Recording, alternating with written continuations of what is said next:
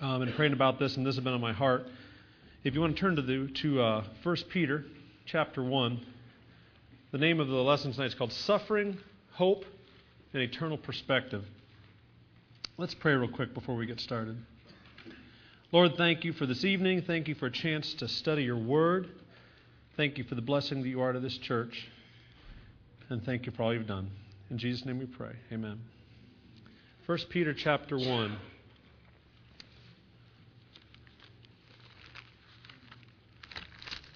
We're going to start in verse 3.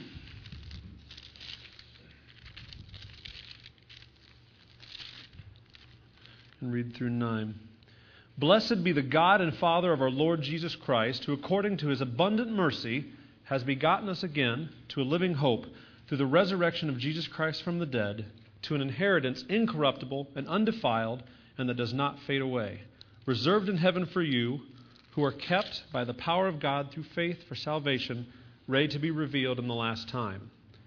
In this you greatly rejoice, though now, for a little while, if need be, you have been grieved by various trials, that the genuineness of your faith, being much more precious than gold that perishes, though it is tested by fire, may be found to praise, honor, and glory at the revelation of Jesus Christ, who having not seen, you love, though now you do not see him, yet believing, you rejoice with joy inexpressible and full of glory, receiving the end of your faith, the salvation of your souls. We're going to start with that passage and we're going to end with it tonight.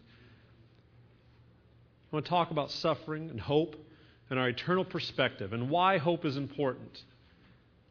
But to get to that point, we're going to start with suffering. This has been the events of the last week. And a lot of you know of all of what's gone in the area, especially just northeast of here where the tornadoes hit. Now, I had heard of the tornadoes. My parents had actually been camping in the area, and I had found out they were okay and all that. Didn't really think about where the tornadoes were. And I went to work on Monday morning, and I was talking to a coworker, and he described to me the highway that this tornado went down. And I said, well, my friend Toby and his wife and their family, they live there. And so I called up Toby at his office, and I couldn't get him. And I called him at his house, and then there was no answer. And I finally got someone at his office. I said, yeah, I'm a friend of Toby Schroeder's. Is he in? And they said, well, we haven't heard from him, but the family survived. And I'm like, oh, survived? I mean, what happened? Their house was destroyed, and they did not make it to the basement. Now, I took out of the office. I wanted to find them, could not find them. I went up to their house, and I found it. And this is what happened. There's a house here, and there's a house here, and they're both flat to the ground. And here's my friend's Toby's house, and there's this one little piece of the house where there's two bedrooms with a hallway in between. And I finally got an email from them, and they got to the hallway in the dark, found the 3 kids. She's 7 months pregnant. And they huddled in this hallway, ready to go, knowing it was the end. And it's the only piece standing in this area. These are good friends of mine, good folks. And it's easy to say, man, why? Why do they have to go through this? But they did survive, and they're thankful for that. I also got a call late last week. I don't know if anyone knows the quartet, Southern Gospel Quartet out of Findlay, Ohio, called Sojourner Quartet. Dave Barker is a good friend of mine, used to sing with them, and he's the bass for the quartet. And he's been diagnosed with incurable, inoperable throat cancer. And they told him, I talked to him on the way over to the church tonight, and they said that without treatment, in 6 months, he will die. With treatment, they can get him some longer. They can't cure it. They maybe can get it in remission. Such a good friend of mine, such a great brother in the Lord. And you're forced to ask, why? Why the suffering? Okay? So here's an age-old question that science and theology and philosophy has been trying to solve for all of time. Why do awful, terrible things happen to good people? Now, I've come up with the answer. I've solved the mystery of all time. So you're going to want to get ready and write this down. Here's the answer why awful, terrible things happen to good people. Because we live in an awful, terrible place. I know. Deep, isn't it? I was thinking about this the other day. Our basement flooded again for like the 7th time in 5 years. And I got busy and couldn't get it cleaned up right away. And so I had to get down there. And it's like 5 days later, and stuff is starting to grow. And stuff is starting to smell. And so I spent the night doing it. And the next morning I woke up and I felt sick. I could just tell that I had ingested something through the basement. And I got to thinking about the comparison there is that it's not my fault that the basement is flooded and it's dirty, but I'm living in it at that point. And so I'm affected by my surroundings. In the same way, It doesn't seem fair when someone says, well, the world is a fallen world and that's why bad things happen to good people. When a young child is diagnosed with cancer and they die, or a couple that I know, they're in a car accident and they lose the husband, I say, well, it's not their fault that the world is sinful. Why should they suffer? It's just the natural law. It's the way of things. We live in this world. In the same way I was affected by whatever I ingested in that basement, we are living in a sinful, fallen world with awful things happening, and there is no promise that we will not be affected. It says in Matthew, you don't have to turn there, Matthew 5:45, second half of the verse, for he makes his sun rise on the evil and on the good, and he sends rain on the just and the unjust. There's just certain things that are going to happen here, and they happen to everybody, and we're not exempt. In John 16, verse 33, it says, these things I have spoken to you, that in me you may have peace. In the world, here's a promise, in the world you will have tribulation, but be of good cheer, I have overcome the world. God can choose to protect us, and many times he does, and he blesses us. But he's already promised in advance, in the words of Jesus, you're going to have trouble. Just count on it. Saved, unsaved, good person, bad person, you're going to have trouble. It's going to happen. That's why hope is important, because suffering is coming, and at some point it will touch you in your life. So I spoke to my friend's wife, the friend with the cancer. I spoke to his wife earlier this last week, and she's a basket case. She's a wreck. I've been married to this man for all these years. What will I do? If something happens to him, what am I going to do? And she said, through her tears, he's such a good Christian man. Why is this happening? Now, she's in the depth of her despair right now, and I'm not going to go into a philosophical argument of like, well, you shouldn't really say that, Carol. I just let her cry, and I told her I loved her, and I pray for her. But don't we kind of fall for that?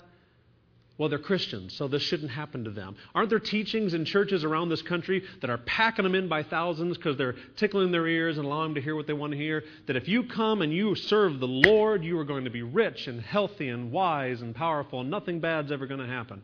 Who would not love that teaching if that were true? That's great. Where do I sign? There's only one problem. It's not true. It's not in the Scriptures anywhere. Look at the early Christians. If anyone's going to be the example for us in our walk of faith, would it not be the early Christians after Christ has ascended?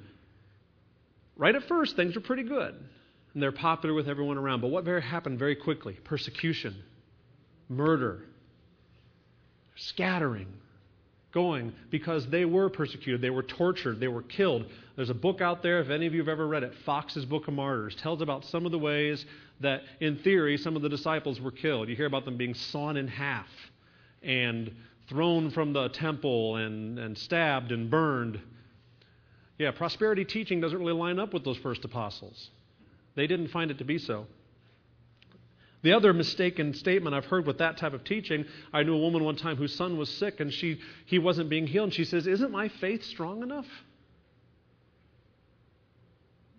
Our faith can be damaged and harmed if we don't realize the truth of what we've said here previously. Suffering will come. Now, some of us are protected throughout life. It seems those that are blessed that are never touched. But in one way or the other, at some point, suffering will come, and it's important we understand that. But then comes the next question, the one that Carol asked about her husband, the one that we ask about these little kids that we see kidnapped or murdered or whatever. When these awful things happen, what do we ask? Why?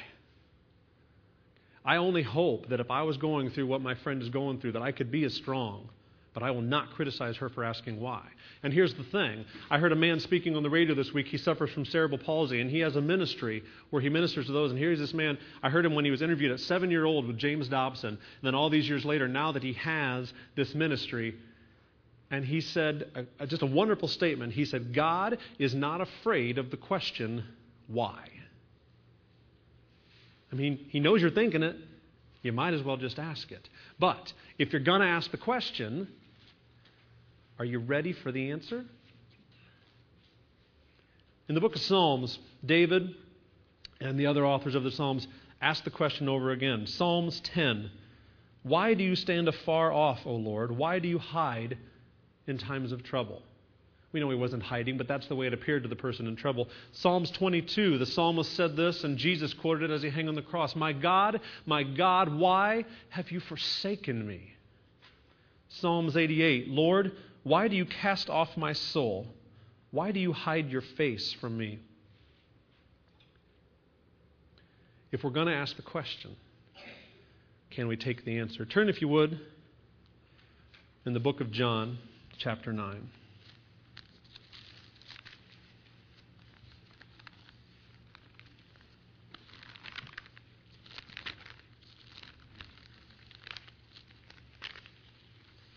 It'll be in verse 1.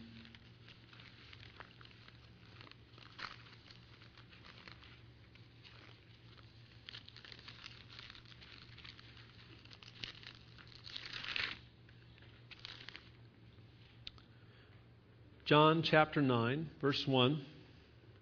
Christ meets a blind man. It says, "Now, as Jesus passed by, he saw a man who was blind from birth. And his disciples asked him, saying, 'Rabbi, who sinned, this man's parents that he was born blind? Or this man or his parents that he was born blind?' Jesus answered, 'Neither this man nor his parents sinned, but that the works of God should be revealed in him.'" And many of you know the story then. Jesus went on and he healed this man. That's a great story. If I'm that man, and I'm listening, you see how the question was posed. Did he sin or did his parents sin? This is probably not the first time he's heard this. He's probably been putting up with this for years, because in that time period, they believed that if something happened to you, it was a direct result of your sin. Okay? So, he's probably heard this whole life, you sinner, that you brought this on yourself, or your parents brought this on yourself. And he's probably listening to Jesus talk, and Jesus is saying, "Neither this man or his parents sin." And he's like, "Yes, that's right. You tell him, Jesus." And then Jesus said, "It was so that my purposes could be filled," or that, how did it say it here? But that the works of God should be revealed in him. And at that point, I would have said, yes. What? Are you telling me that from birth, I have suffered and been blind and been persecuted and been ridiculed and accused of sin so you could make a point? Now, is Christ ever wrong? No. We know that if he did it, it's right. But if I'm that man, I'm saying, why? Couldn't you pick somebody else for that job? But God had a purpose. God used that man. And that man was healed. And I'm sure he was thrilled. At that point, he probably wasn't thinking, why? He was thinking, I can see.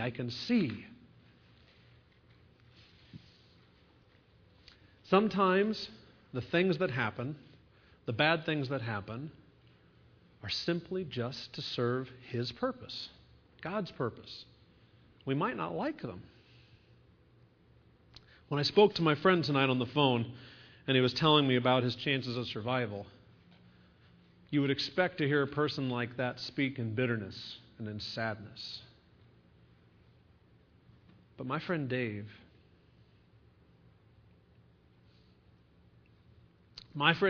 is a born-again, Spirit-filled child of God. And what he told me tonight was, well, this isn't for me anyway. Somebody needs to hear this. And I said, well, Dave, when can I come up and see you? I'd like to come up and visit. And he said, well, they're telling me we have to cut back on the visitors because of the immune system and all that kind of stuff. And I knew what was happening. I'm like, Dave, you've had a lot of traffic up there, haven't you? He's like, I can't believe how many people have come. Because I know the lives this man has touched with his witness already. But now his witnessing has gone to a whole new level. Because people will come in, see this man, see their friend, see a diagnosis that's not good. And then when he told the doctors in typical Dave Barker fashion, he said, well, no offense, but I don't really trust your numbers very much. Because he knows and he believes that if God wills, there is a 100% chance that my friend will be healed. And he knows that if God does not will that there's a 100% chance that he'll be really healed.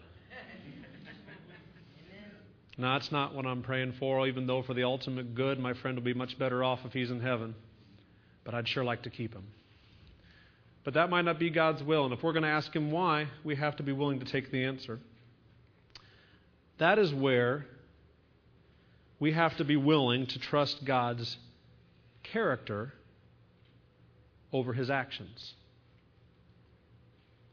You've heard the term within the Scriptures, the sacrifice of praise. We bring the sacrifice of praise. It's interesting that I'm writing this lesson, and I don't know what songs that they have picked out for worship tonight. And as we're singing tonight, I'm looking over It's not here. The book's not up here. That's all right. It's the blessed be the name of the Lord. And one of the last lines in there talks about in the road of suffering. Let me actually grab it from Kathy here, if it's real close by. You know, funny, I've sung this song over and over again. I don't know how closely I ever listened to it, but the last paragraph we went through, blessed be your name when the sun's shining down on me, when the world is all it should be, blessed be your name. Well, isn't that convenient and easy? The world's good. Blessed be your name. But what's the next two lines? Blessed be your name on the road marked with suffering. Though there's pain in the offering, blessed be your name. I remember a few weeks ago, and Kathy can attest to this, we were practicing for praise and worship. And I had one of those weeks where more than just bad events, whether it's spiritual, physical, whatever it is, I was just not ready to be up there singing. I didn't want to be here. I didn't want to go back with the youth and teach. I didn't want to be a Christian. Now that sounds extreme. I probably didn't actually think that, but that was my mindset. I was just so, and the frustrating thing is I didn't even know why. All I knew is that I was so filled with negativity and sadness that nothing would fill it. And what I told Kathy is this is one of those nights where we bring the sacrifice of praise. Because God doesn't become less praiseworthy all of a sudden because I'm in a bad mood. If good things stop happening, He doesn't suddenly become less good. How many are guilty of this phrase? Something really good happens to you. There's a miracle and your child is healed or whatever, and you're like, oh, God is good. Now, there's nothing wrong with saying that. It's true. But if your child wasn't healed, would you suddenly not say? Or would it suddenly become less true that God is good? Does His goodness depend upon whether or not you get your prayer request? He is the same yesterday, today, and forever. And just because it doesn't go our way, He doesn't suddenly become less good, less perfect, less magnificent, less praiseworthy. That doesn't mean we're going to like the decisions. I don't like it when I see the innocent suffer. In this tornado that hit, a coworker of mine has a friend who had been to the hospital to see her father who had just had a serious surgery. And her and her sister were in one car and her mother was in the car in front of them. And as they drove home, they saw the tornado take their mother and she died. I don't like that. I'll just be honest. I'm like, God, I don't like that at all. I don't like it when I see children that are sick and dying. I don't like it when you see these kidnappings and abductions and murder. I don't like it when there's a random accident that for no reason happened just other than random circumstance. I don't like that. Does God become less good? In Job, and you're all familiar with the story of Job, God was so impressed with His servant Job. And Satan had come to accuse the saints. And God says, have you considered my servant Job? There's a preacher on the radio. I've probably said this before from up. There's a preacher on the radio that I love. And he says, I want to be good for Christ. His name is Steve, the preacher. He says, but I don't want to be so good that God says, have you considered my servant Steve? I don't want to be quite that good. Have you considered my servant Job, God said? And he allowed Satan to torment him, to take his kids. His wife was mercilessly going after him, saying, just curse him. Look what he's done to you. Curse God and die. Now, I don't know if he said this in response to that statement, if he said it at another point, but he said in Job chapter 13, verse 15, though he slay me, I will trust him. That is trusting in God's character, not His actions. Because we're not, I'm going to tell you right now, are not always going to understand or approve of His actions. If we were God, well, I wouldn't have made that choice. Well, good thing you're not, because He's got a plan. And though He slay me, I will trust Him. So that's where we come to the third piece, which is eternal perspective. The Christian worldview, how we look at things.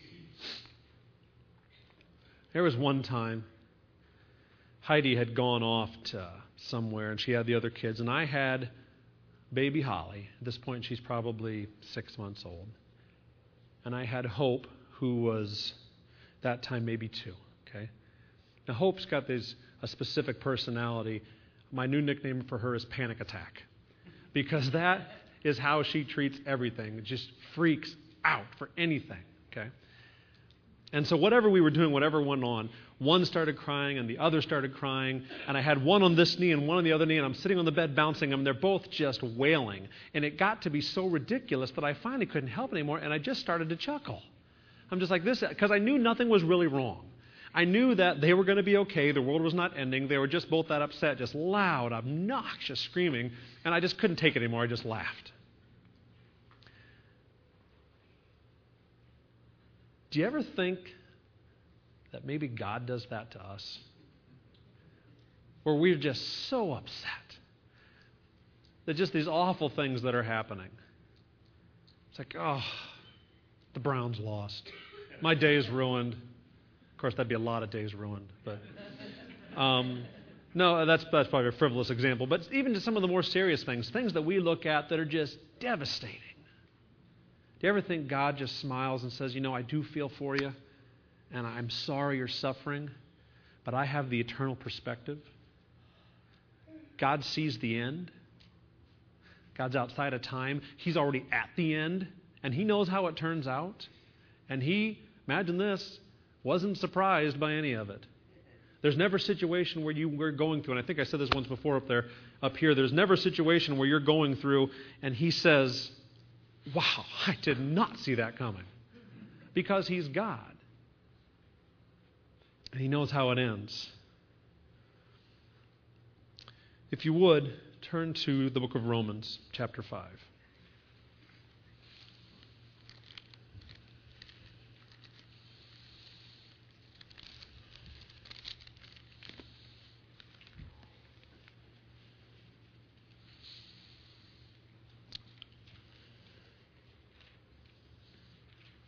Romans chapter 5, starting in verse 1. Therefore, having been justified by faith, we have peace with God through our Lord Jesus Christ, through whom also we have access by faith into this grace in which we stand, and rejoice in the hope of the glory of God. Focus on that hope. And not only that, but we also glory in tribulations, knowing that tribulations produce perseverance, and perseverance, character, and character, hope. Now, hope does not disappoint, because the love of God has been poured out in our hearts by the Holy Spirit who is given to us. Step back to the beginning of that verse. Hope does not disappoint. Now, that's just not randomly any hope. I hope for this, I hope for that. I'm talking about true hope, which is what the focus of tonight's lesson is, having that true hope. Hope in the fact that we get to go beyond all this, and there is a glorious end for us. Hope in Christ, a true hope. That kind of hope will not disappoint, because no matter how much suffering we go through from now till that point, at the end, it's all good. It's all glorious. It's eternal satisfaction, eternal glory, painless, perfect existence.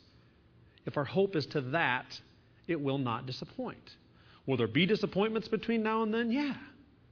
But hope, true hope, does not disappoint. Sometimes when there's something I'm really nervous about, okay, like when I know I'm going to teach on a Wednesday night and I'm standing up here singing, and all of a sudden the nerve panic attacks just start striking, I sit there and I think, okay, no matter what, no matter how bad it goes, an hour from now, I'm done and on my way home.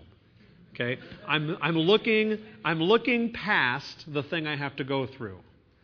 Well, I think sometimes we maybe ought to treat life like that a little bit. My friend has got a lot to go through. He starts chemo. Matter of fact, he's probably doing it right now. Lord bless Dave. And if he focuses on this right here, on this problem right here, It's going to be awfully painful. And he's going to be painful. That's just sometimes there is pain and we're going to have to endure it. But if he can look past to either this is going to heal me or this won't work and I'm going to be in heaven. If he can look past to the eventual hope, hope does not disappoint. Turn to, a lot of flipping I know, 2 Corinthians chapter 4.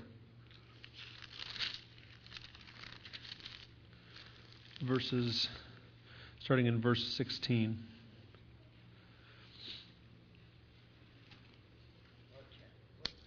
Second Corinthians chapter 4, verse 16. Therefore, we do not lose heart. Even though our outward man is perishing, yet the inward man is being renewed day by day. For our light affliction, which is but for a moment, is working for us a far more exceeding and eternal weight of glory. While we do not look at the things which are seen, but the things which are not seen. For the things which are seen are temporary, but the things which are not seen are eternal. The things that are seen are temporary. This is all temporary. The hurt, the pain, the suffering, the sadness, every little bit of it we can look past, look beyond, look to that half hour, that day, that lifetime. If we look beyond it, if we have Christ, that's the provision. If we have Christ, we look beyond that. We know that hope will not disappoint. And that these things here are temporary, but those things are eternal. I've got this saying I like to use usually it's when I'm talking about selfishness, but it applies here too. When a person's selfish, I like to say that their world stops here. Okay? They look this far. What affects me? How does this affect me? Not what can I do for others, not how will this affect the people around me, but what affects me right here. In the same way, that's our problems. I've got this problem. Let's stare at it. This is my problem. Have you ever heard the old expression? I know this is cliche, but the old expression, don't tell God how big your problem is. Tell your problem how big your God is. Okay? So if you're looking at your problem and it's right here, it's going to look huge. You ever seen one of those pictures? I took some pictures on our last camping trip where you have the family stand way far away, and then I had Hope stand right up close to the camera, and she's holding it, and my family looks like they're sitting on her hand. And that's really cute. It's because we're far away. We're seeing it from a big perspective. Now, you step up to the family real close, they're all you see in your vision, they look like you're this big family. If they're standing 100 yards away, they look small. Well, 100 yards away or an eternity away, our problems are small. And notice what it said. It said our light affliction. The person that writing this was not going through a light affliction. They're going through torture and imprisonment and persecution. Eternal perspective. Look past your nose. Let's finish up back where we started. 1 Peter chapter 1.